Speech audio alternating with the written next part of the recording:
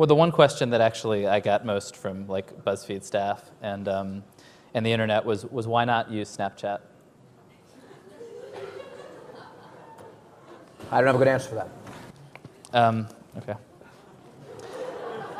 This is The Middle with Anthony Weiner. Unplugged. Welcome to episode 10 of The Middle Unplugged, a break in the middle of the week when we reclaim the microphone from the far left and the far right and try to carve out some time for a less shrill, less extreme, and generally less angry conversation. Well, here it is, the last podcast of the year.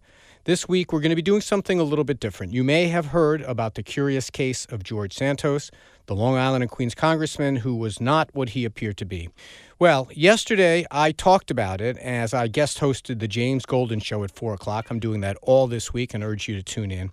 But take a listen, and when we get back, we'll have some closing thoughts for 2022. The funny thing happened on the way to the forum, as the old movie said. Just to reset the bidding, yesterday we heard from George Santos. You've been hearing a lot about it on the radio today, a lot about it in the national media. And for those of you who are unfamiliar with the background of the story, by now a lot of people already know it. He ran for Congress and won this year. It was a district that runs from Nassau County, parts of Queens. Used to be represented by Tom Suozzi.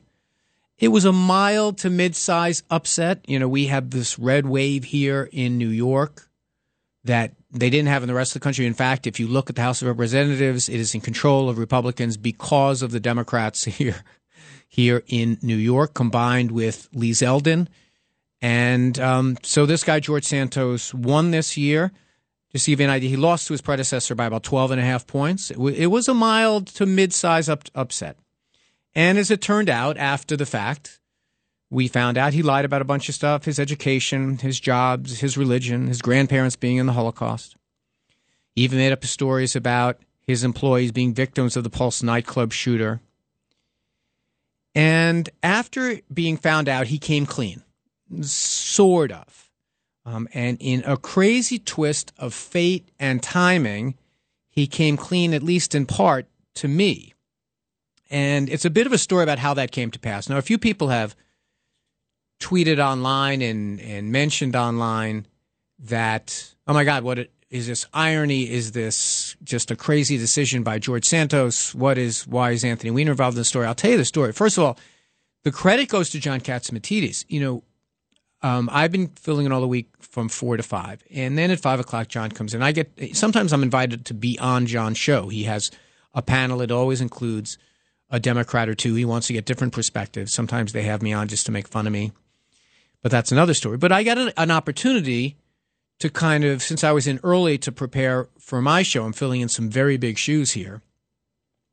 I got a chance to see how they prepare that show. And Lydia Serrani, who's his great assistant on that show, is like actually, you know, like the co-host almost. They're talking about who to have on as guests, and kind of almost on the spur of the moment, John says, we should get George Santos on. He reaches in, takes out his phone, and invites him to come on. He showed me the text. I don't think I'm confiding any great secrets here. And in a one-word answer, Santos responds, yes. Now, at this point, Santos had not done any interviews at all. We were going to be the first one. He was sitting down almost simultaneously with the New York Post, but we had it first. And since it was a holiday and folks weren't around, as part of the panel just to sit in with John, I was going to sit in, just kind of be part of the amen chorus, maybe throw in questions now and again. But I said to him specifically, and Lido confirmed this, I said, I don't think I should ask the questions. It's just too much. I mean, I have been in a situation myself, and I'm going to get to that in a moment. And so it was John that nailed. And I said, as I went and I sat down at 4 o'clock, and in my show yesterday, I went through the whole Santos story. And I pointed out all the inaccuracies, and I also took the position that I continue to hold today, that he should be seated, that the voters get the last say, that opponents get to make the case against you, the press gets to look into your constituents can look online, and then once voters vote, they vote. That doesn't mean if you committed a crime, you can't do something to get expelled from Congress, but you should be seated.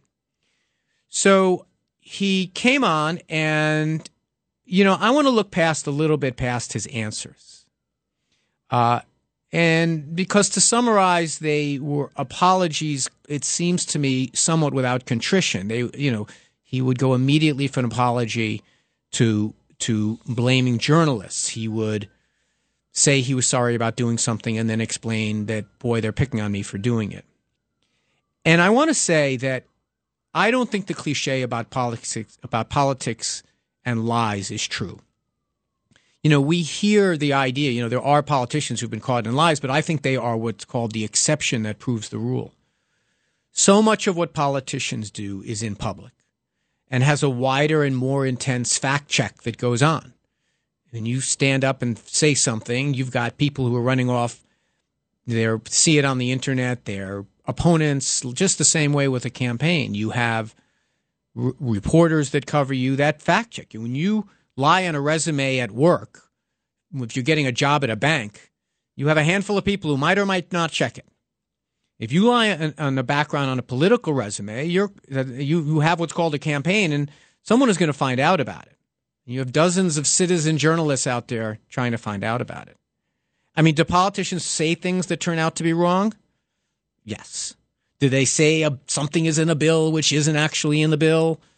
Yeah, sometimes that happens. Do they say things for effect that are not literally true? The border is open. I mean, yeah, that happens. But after listening to George Santos, I'm reminded of my own situation. I mean, they were very different lies, but a very similar, almost nearly identical feeding frenzy. And I heard a lot and saw a lot of his public disclosure, particularly an interview he did on City and State, and the call that he did with us. The disclosure was kind of similar. It doesn't work if you're being truthful as a political maneuver.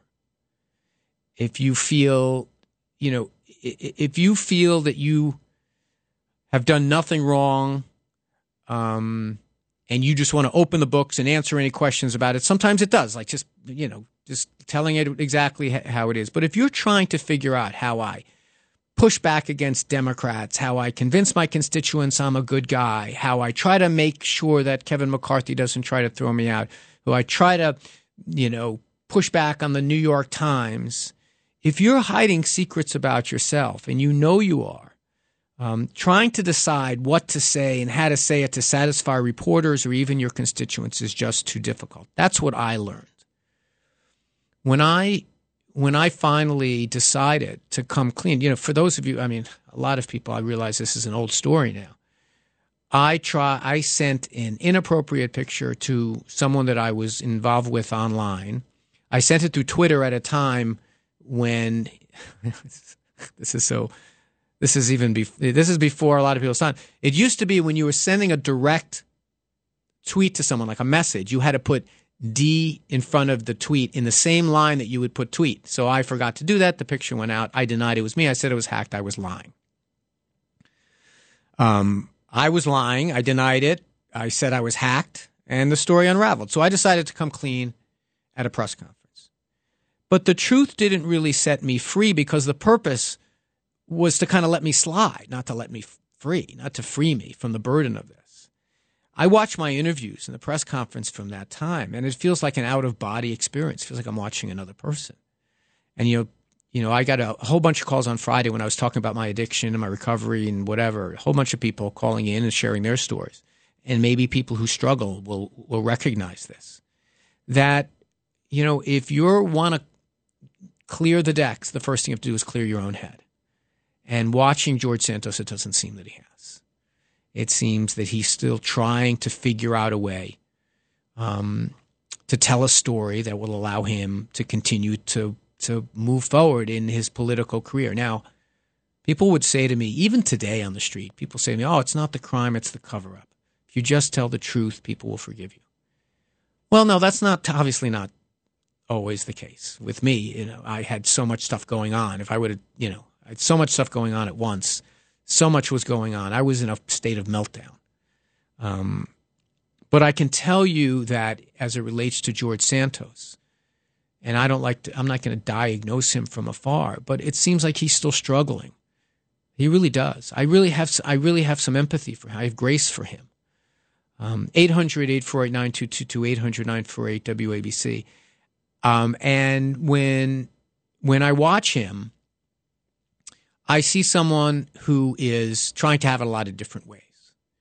And there are all kinds of different versions of his story that get us to that.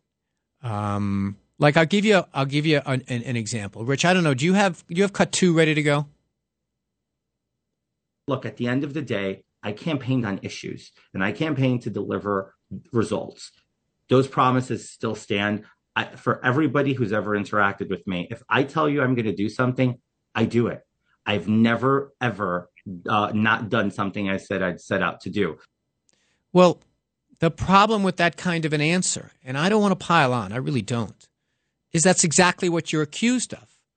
Not doing stuff that you said you did. Maybe it's the opposite of what you're accused of. I don't know.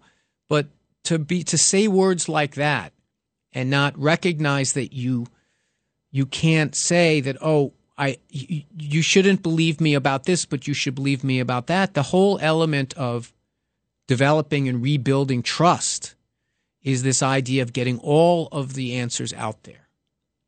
And I did that in a therapeutic setting. I did that when I was in rehab. And still, it's, and I've said to people if they wanted to call in and talk about my recovery, if they wanted to call and make fun of me, if they wanted to call and call me names, part of it, that's part of this process. And for him as a politician, it's difficult to not think that what the kind of disclosure he's doing, the kind of openness that he's being is still limited. And I just hope he gets his arms around that idea. And I did not get that. It was long after I left office when I got into rehab and I got into recovery.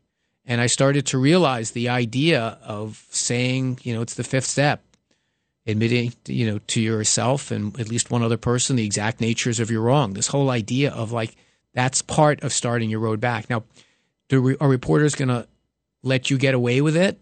No, they're going to be mad at you anyway. Our constituents going to be mad at you? Yes. But I think you've got to break the situation up. One has to be, here's everything that I said that was wrong, with complete contrition, not blaming anyone else. I'm not perfect at this, but I'm responsible for what I went through. That's my response.